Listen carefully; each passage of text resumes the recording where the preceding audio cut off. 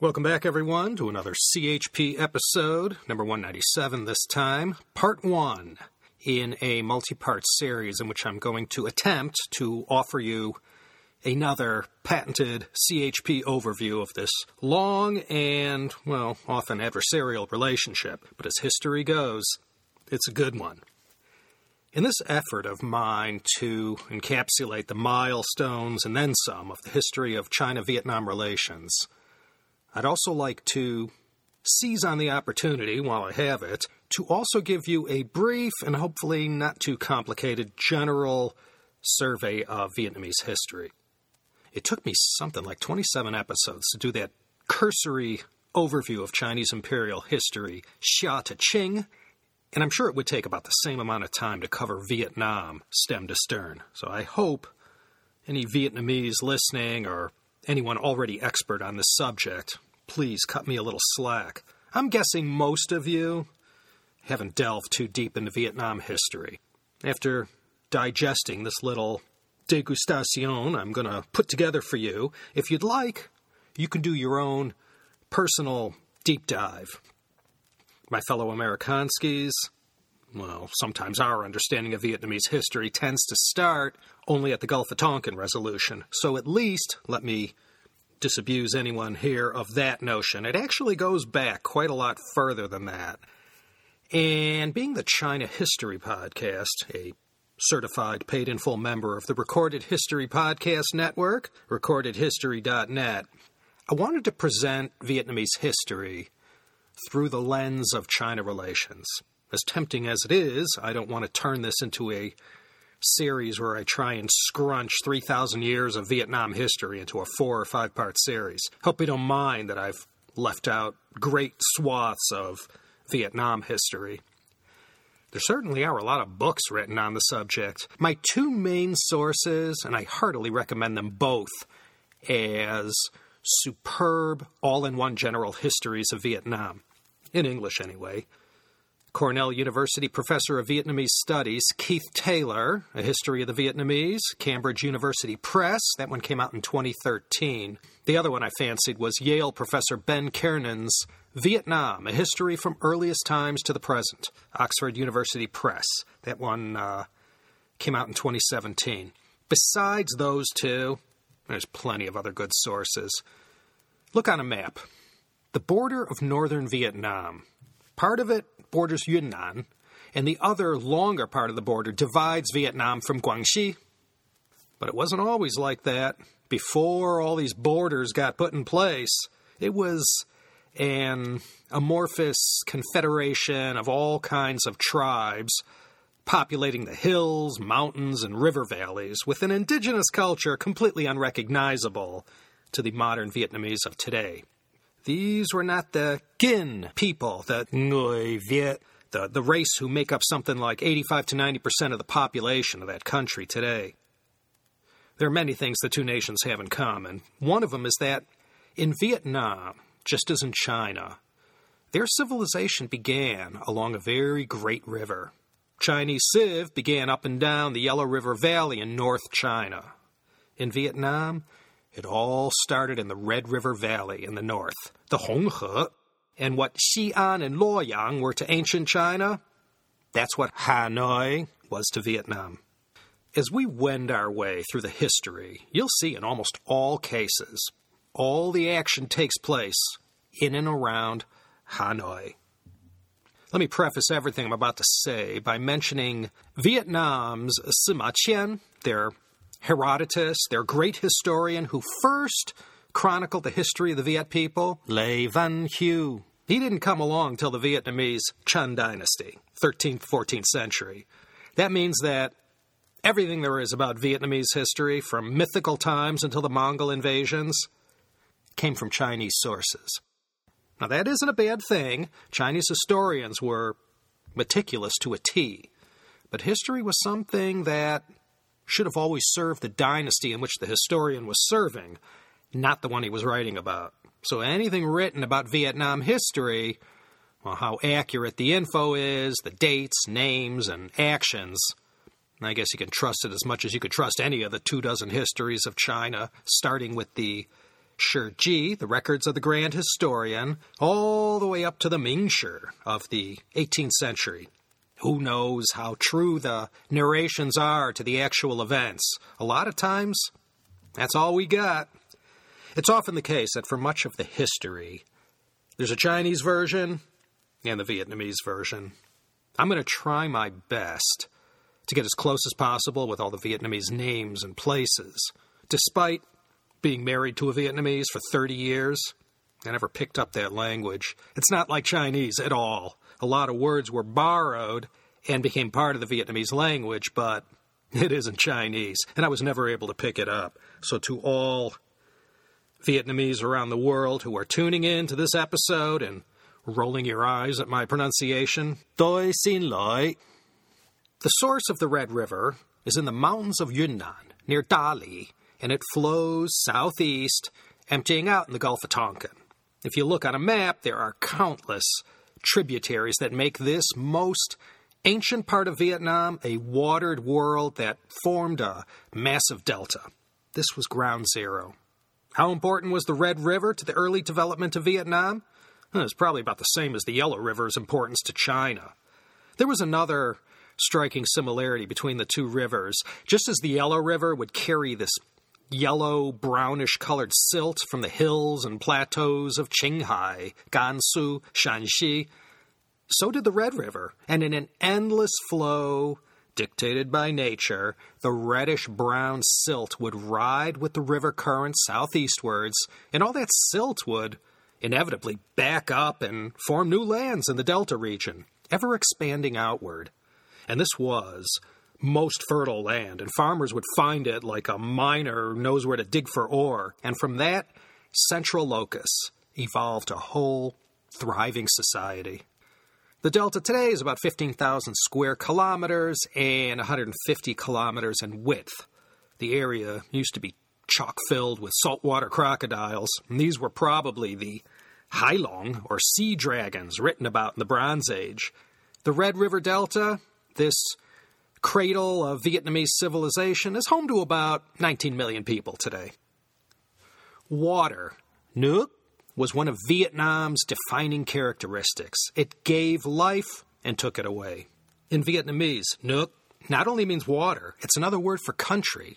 Vietnam's history is intertwined with 3,000 years of profound weather patterns that yielded either too much rain or drought conditions. And Vietnam's history, throughout the centuries, was one of reacting to all these changing weather patterns.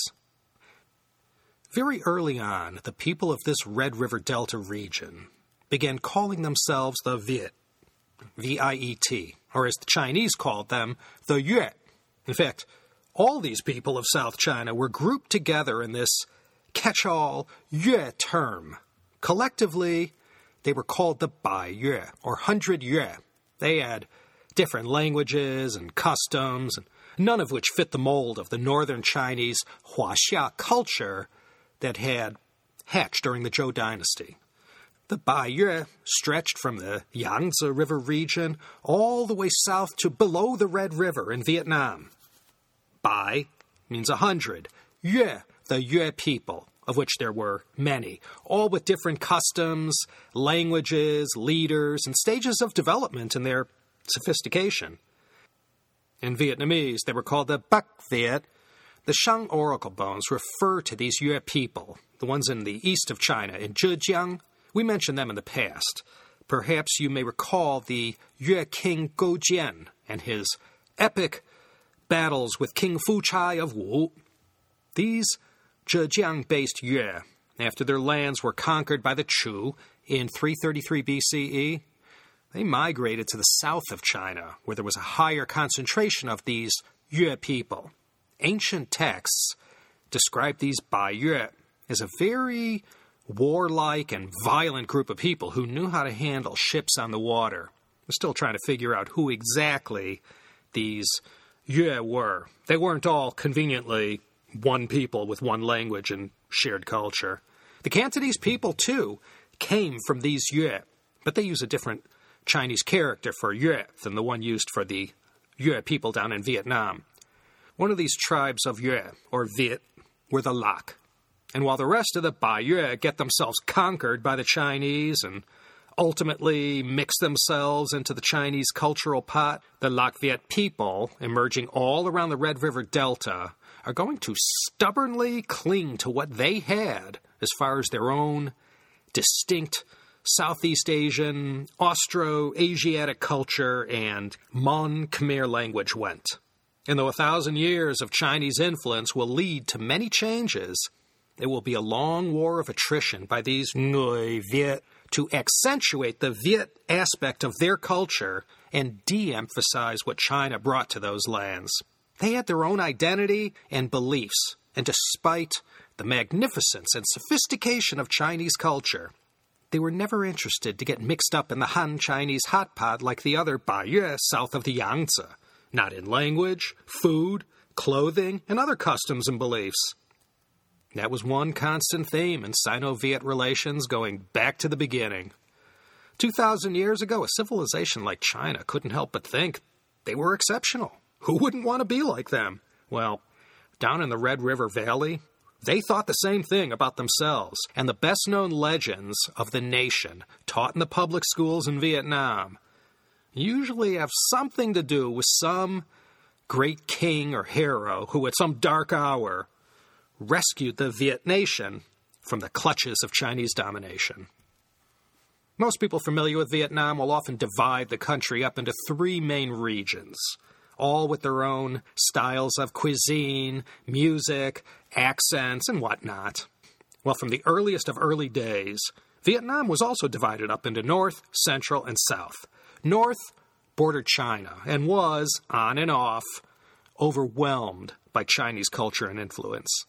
The central parts became home to a variety of non-Viet Southeast Asian people. And in the south of Vietnam, well, that was more heavily Indian-influenced, mainly due to trade with India and later with the introduction of Hinduism. So you had 3 completely separate and distinct things going on at the same time in what is today one single country. And what you ultimately got in the end, what there is today, is a blend of the best that all these civilizations, languages, and cultures had to offer, plus everything else acquired from China along the way.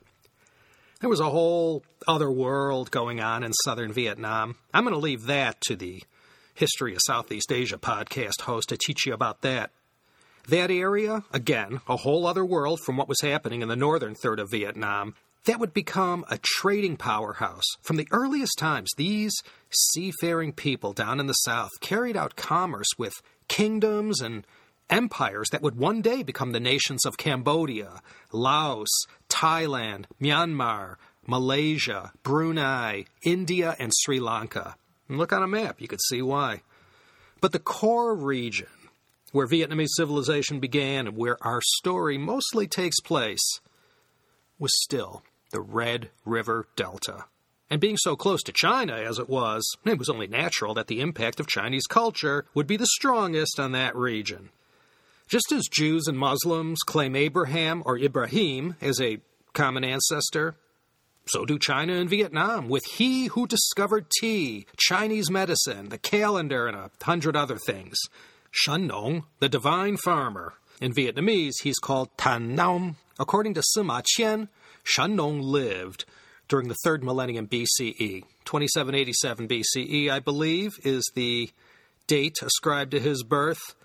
The Hong Bang dynasty in Vietnam, 2879 to 258 BCE. That was a Bronze Age dynasty, contemporary with the Xia, Shang, and Zhou.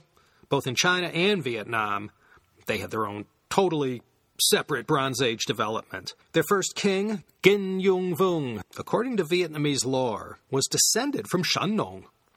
Vung, aside from being the same as the Chinese character for the surname Wang, also means king. He was considered Vietnam's first king. He was succeeded by his son, who was known as Lac Long Gun, the Dragon Lord of Lac.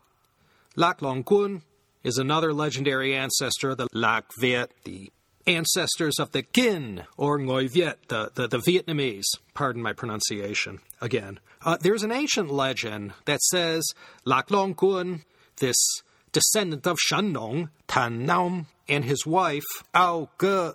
Between the two of them, spawned 100 sons, half of which populated the lands of the Red River Delta region, and the other half went to the hills and mountains that surrounded that watered plain.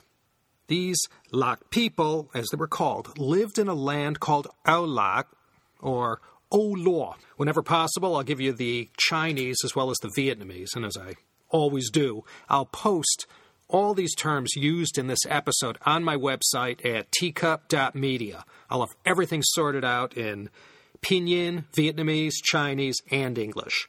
All for your inconvenience and at no additional charge. Not yet, anyway. The founder of Ao Lak was Tuk Fan. He was the conqueror of the Homban dynasty and ruled Ao Lak from 257 to 207 BCE. This Ao Lak kingdom, down along the Red River, was contemporary with the Warring States period to the end of the Qin. Confucius had already come and gone by this time. Tuk Fan is more popularly known as Anyang Vung, King Anyang, Anyang Wang in Chinese. And it was on the Red River in the vicinity of modern-day Hanoi that King Anyang built his capital. And that became the epicenter where the cultural foundation of Vietnam first took root. And it pretty much stays that way, only with a small gap here and there. Like more than a few of Vietnam's royals over the centuries, Anyang originally came from China. He was a former Shu prince whose clan fled southeast to Guangxi and ultimately to the Red River Plain. Why were they fleeing? Well, of course, to escape the aftermath of the conquest of Shu in 316 BCE, all covered in previous episodes. The Qin, before unification, rolled into Shu and took that part of China, today's Sichuan province, and pasted it on to their expanding Qin state. And lest we forget, both the state of Shu, centered around Chengdu, and next door to the east in Ba State, modern-day Chongqing, this was the first place in the world where tea was cultivated, and we all owe them a debt of thanks for that. You can point to the year Qin Shi Huang achieved unification in China, 221 BCE, as the genesis of Zhongyue Guanxi, China-Viet relations. Once he finished off the last of the 6 remaining warring states and set himself up as China's first Huangdi, or emperor, Qin Shi Huang immediately went on a land acquisition frenzy, and one of the places he sent his army was to the two Guangs, Guangxi and Guangdong. The Qin army went in and took that place over and followed that up with a wave of Han Chinese settlers who took the emperor up on his offer to go populate these new lands. A lot of empty spaces got filled up, and wherever Chinese went, so went Chinese culture and traditions. Between 221 and 214 BCE, there were 5 military campaigns that went in and conquered these Yue. All their lands were annexed and became part of China. Still are today. Zhejiang, Fujian, Guangdong, Guangxi, and of course, in northern Vietnam. Yeah, the 100 Yue didn't know anything about any borders yet. Once the Yue were under control, a new Jun, or commandery, was established. This was like a fort or military base and prefecture all rolled into one. It was headquartered in Guangzhou, and that's where that city got its start. And from that point on, 3rd century BCE, Guangzhou began its rise as China's premier foreign trading port. And the man who was in charge down there was named Zhao Tuo. He's shown up in more than a few CHP episodes. In Vietnamese, Zhao Tuo was known as Jiu Da. He was sent down to the commandery in 208 BCE, right when the Titanic was sinking and the Qin was on its way out, and so soon after its founding, too. With essentially no one in charge of the government, Zhao Tuo became a renegade general, and as the Qin ship of state slipped beneath the surface and passed into history, he took matters into his own hands, and all the lands contained in the southernmost commandery of China were turned into a kingdom, and Zhao Tuo made himself the king. And he called this kingdom Nanyue, Nam Viet, drawing his inspiration from the Yue of the Zhejiang area and their great ruler Gojian. And as soon as he established this kingdom, Zhao Tuo's forces went in and put a dramatic end to King Anyung and the Nanyue Kingdom. His troops captured the Tangolua, the main fortress at the capital, today located in the Dong An district of Hanoi. Anyung Vung was forced to flee the scene. Part of this Nanyue Kingdom included the whole Red River Delta region. There was no clear marking where China ended and Vietnam began. So all of northern Vietnam was lumped together with portions of Guangdong and Guangxi in this Nanyue or Nam Viet Kingdom. The capital was in Panyu, conveniently located in the watered world of the Pearl River Delta, southeast of Guangzhou. Zhao Tuo is called the founder of the Zhou dynasty in Vietnam, in a way that Kublai Khan was the founder of the Yuan. He was a Mongol who was an emperor of China.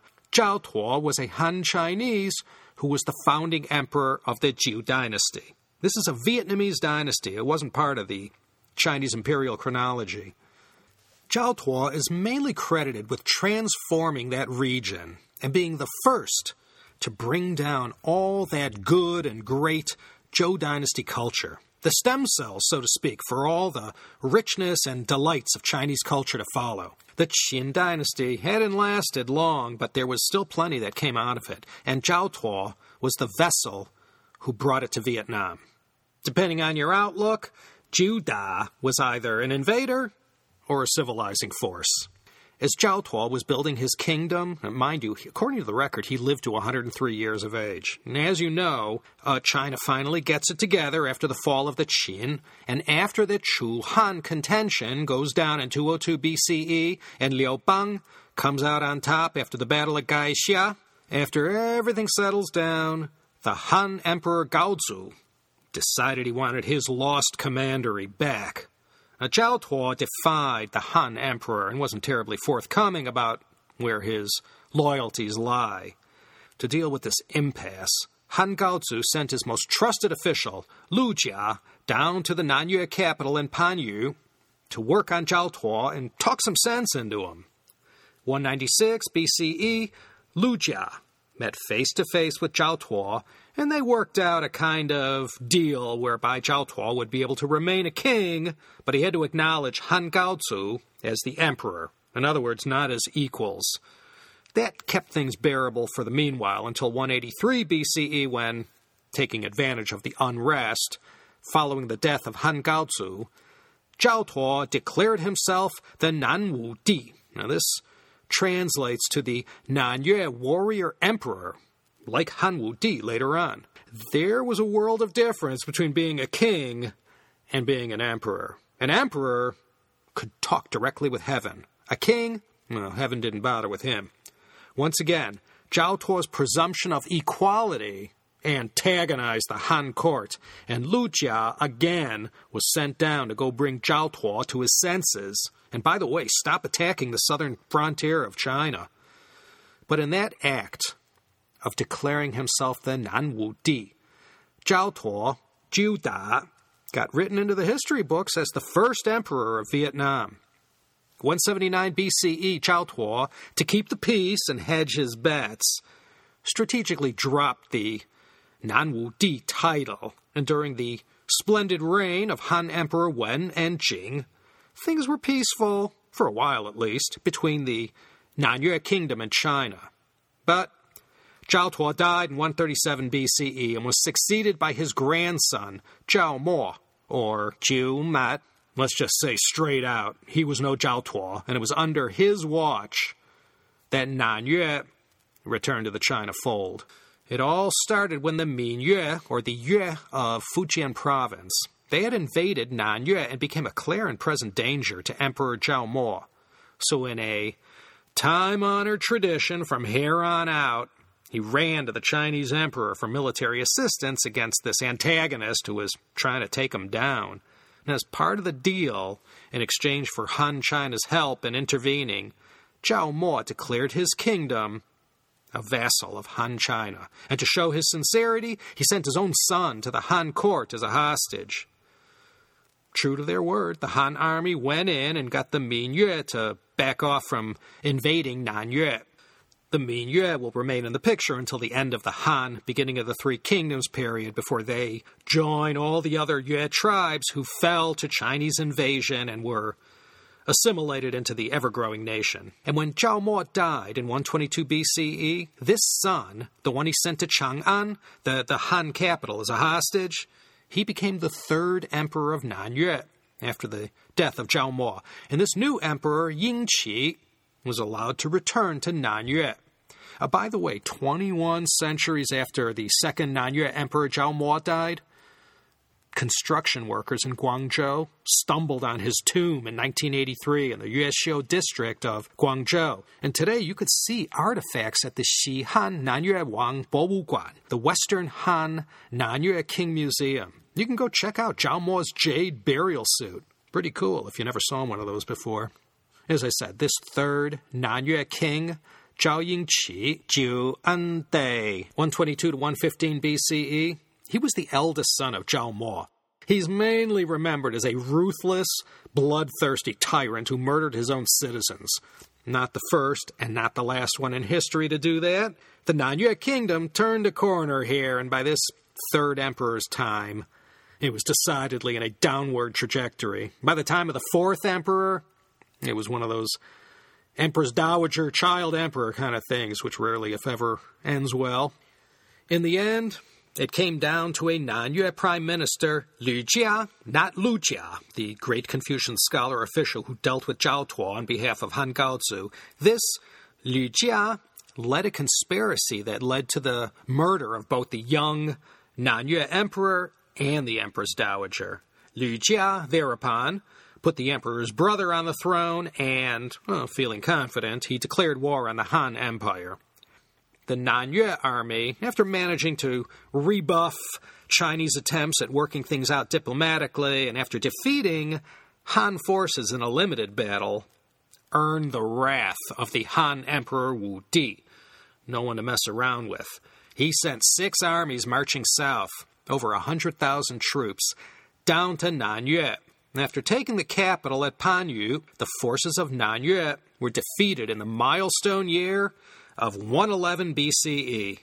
Liu Jia and the 5th Nanyue king, Jiande, were captured and ended up with the head displayed on the end of the pike treatment. Once Nanyue was taken, Han Chinese again flooded the zone to keep the sinification process going down there. Nanyue, Nam Viet, including all these former Aulac lands in Vietnam, were annexed to Han China. And that marked the end of Nanyue and the start of the first period of domination by China in Vietnam, which lasted from 111 BCE to 39 CE. For almost 1,000 years thereafter, there was an on-again, off-again period of Chinese domination of northern Vietnam. It lasted from 111 BCE all the way up to 938, after the bloody and messy ending of the Tang Dynasty in China. Vietnamese call this period the Bac Thuc, or Beishu in Mandarin. This whole Nanyue Kingdom that included parts of Guangdong, Guangxi, and northern Vietnam is called the Lingnan area. Lingnan refers to that part of China south of the Nanling Mountains that separates the Pearl River Basin from the Yangtze Valley. Hainan is also considered to be under the umbrella of Lingnan culture, as are the Teochews, Hakkas, and Zhuangs. In popular usage, Lingnan culture and Cantonese Hong Kong Macau culture are used interchangeably, but Lingnan is so much more. The culture of this Lingnan area provided a splendid addition to the northern Huaxia culture that had already been developing for over 1,000 years. The newly conquered Nanyue Kingdom was renamed Jiaozhi, or in Vietnamese, Yao Ji. You better get used to that name. Jiao. The Chinese won't be calling the place Yunnan or Vietnam for a long, long time. For all of ancient and early history, it'll always be Jiao.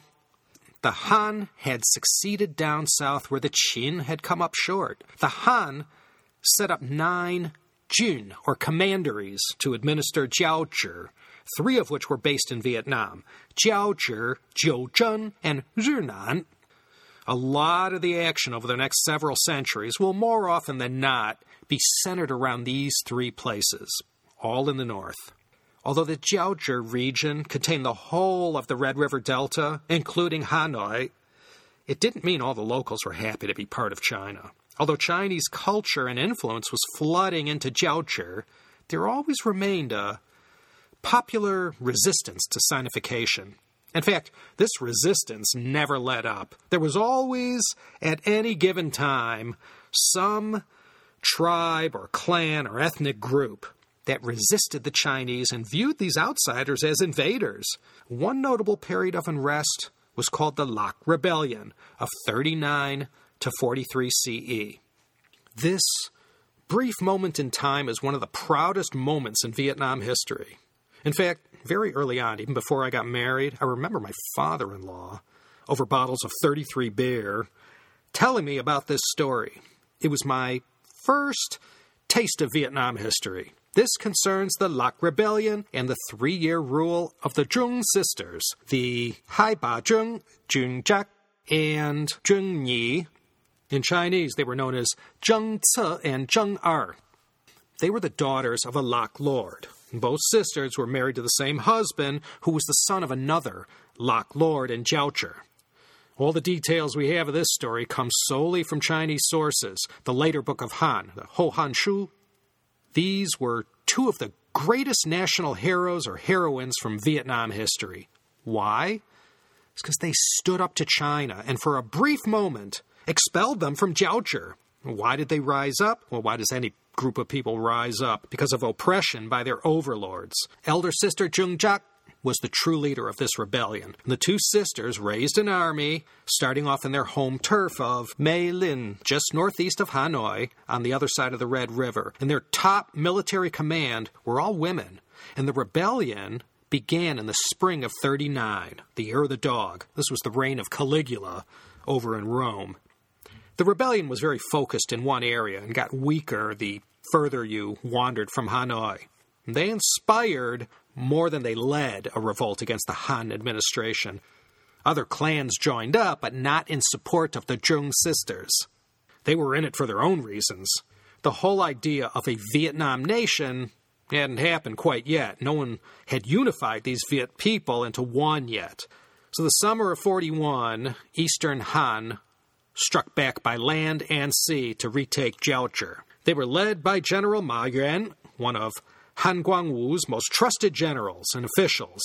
By the spring of 42, the Imperial Army reached the area around Hanoi, and from that base in Bac Ninh province, they went in for the kill.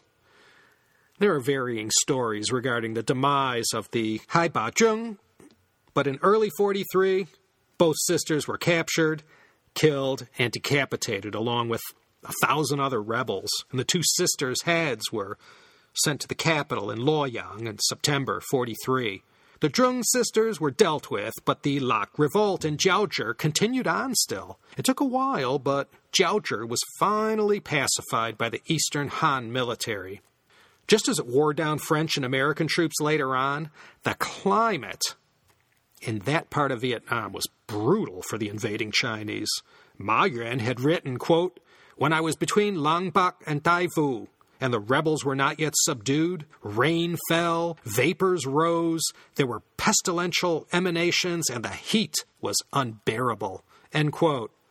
Americans would be saying the same thing 1,922 years later.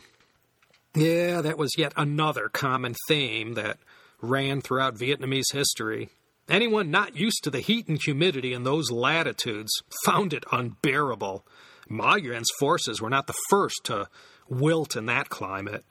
For his victory, Ma Yuan was amply rewarded with titles and riches, but half his expeditionary force perished from fighting or disease. In Vietnam, where he's known as Ma Vinh, he's listed in the Rogues Gallery section. Not a hero in Vietnam, that's for sure. So there was a very brief 3-year period of independence when Vietnam was able to shake off their Chinese rulers after 247 years, but it wasn't long-lasting. Part of the fallout from Ma Yuan's victory over the Zheng sisters was that most of the Lac Viet aristocracy were put to the sword and slowly replaced with a more Chinese-influenced culture and administration style. This is where the process went into overdrive. Those Lac Viet who remained behind had to watch as their culture, which had been slowly disappearing since the fall of Olac in 179 BCE, become even more and more Sinicized. By no means was this a one-way transformation. Those Han Chinese who came from the north and who ended up in Vietnam, not only did they contribute to the Sinicization, but they themselves were, over time, transformed in the other direction by the Viet culture that had evolved in the Red River Valley. So the influence actually went in two directions, producing something unique. In no way do I want to say Chinese culture replaced Vietnamese culture. This never happened. I'm pretty sure it never will. In the fall of 44, Ma Yuan declared it was mission accomplished and returned north. One of the cultural symbols of authority of the Olac had always been these bronze drums, these bronze ceremonial drums, large and small, that were seized by the Han imperial forces in what was surely a horrible blow to the people there. These symbolic bronze drums were melted down and recast into other images that were presented to the Han Emperor Guangwu. Bronze columns were cast and erected in the border areas of Jiaozhi in the north and south that marked the territory. Most trade prior to this period in the Eastern Han came overland via the Silk Roads, but now more and more maritime trade was happening, and no longer was the Nanyue capital of Panyu where they went. More and more trade shifted south to the Red River Delta. And this early Anno Domini era witnessed a great flourishing of South Sea trade and the emergence of the maritime Silk Road. By 136, 137, the unrest in the Viet areas was constant. Chinese would try to pacify through appeasement and other means, but as soon as they went away, the locals would rise up again. There were constant insurrections. These tribes down in this region had grown rich and powerful from the South Sea trade and had become very independent-minded and not so willing to have the Chinese telling them what to do. And the further south you went, the worse it was for China. So Chinese soldiers rarely ventured any further south than Zhenan. That was the southernmost commandery, located in central Vietnam, not too far from Hue. Incidentally, in the book of later Han, the Hohan Shu, it stated that in 166, a trade mission from Daqin came to Jiaozhi on their way to China. Daqin was the name for Rome, and this was during the time of Marcus Aurelius. These traders were after silk and other things that China was famous for, and this was the first known encounter between ancient Rome and Vietnam. If no one objects too vehemently, I'm going to close the book here until we can convene again next time. Starting in 177, Shi Xie enters the picture. In Vietnam, he's known as Si Nye or Si Vung. Other than having a minor tongue twister of a name, he takes center stage for the next big thing to happen in the history of China-Vietnam relations. So I will just have to leave you all hanging until we meet again. You thinking of maybe going to Taiwan for your next holiday? That's the new cool destination to go in Asia.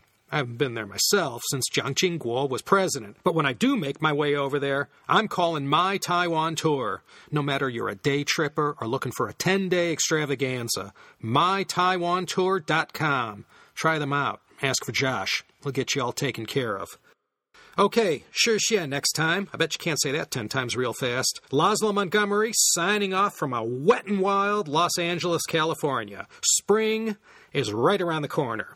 And from the looks of it, prosperity as well. Take care, everyone, and please don't bail on me just yet. We're only in the 2nd century. Got a long way to go before that 1979 border war. Hang tight, and if I'm lucky, I'll see you next time for another exciting episode of the China History Podcast.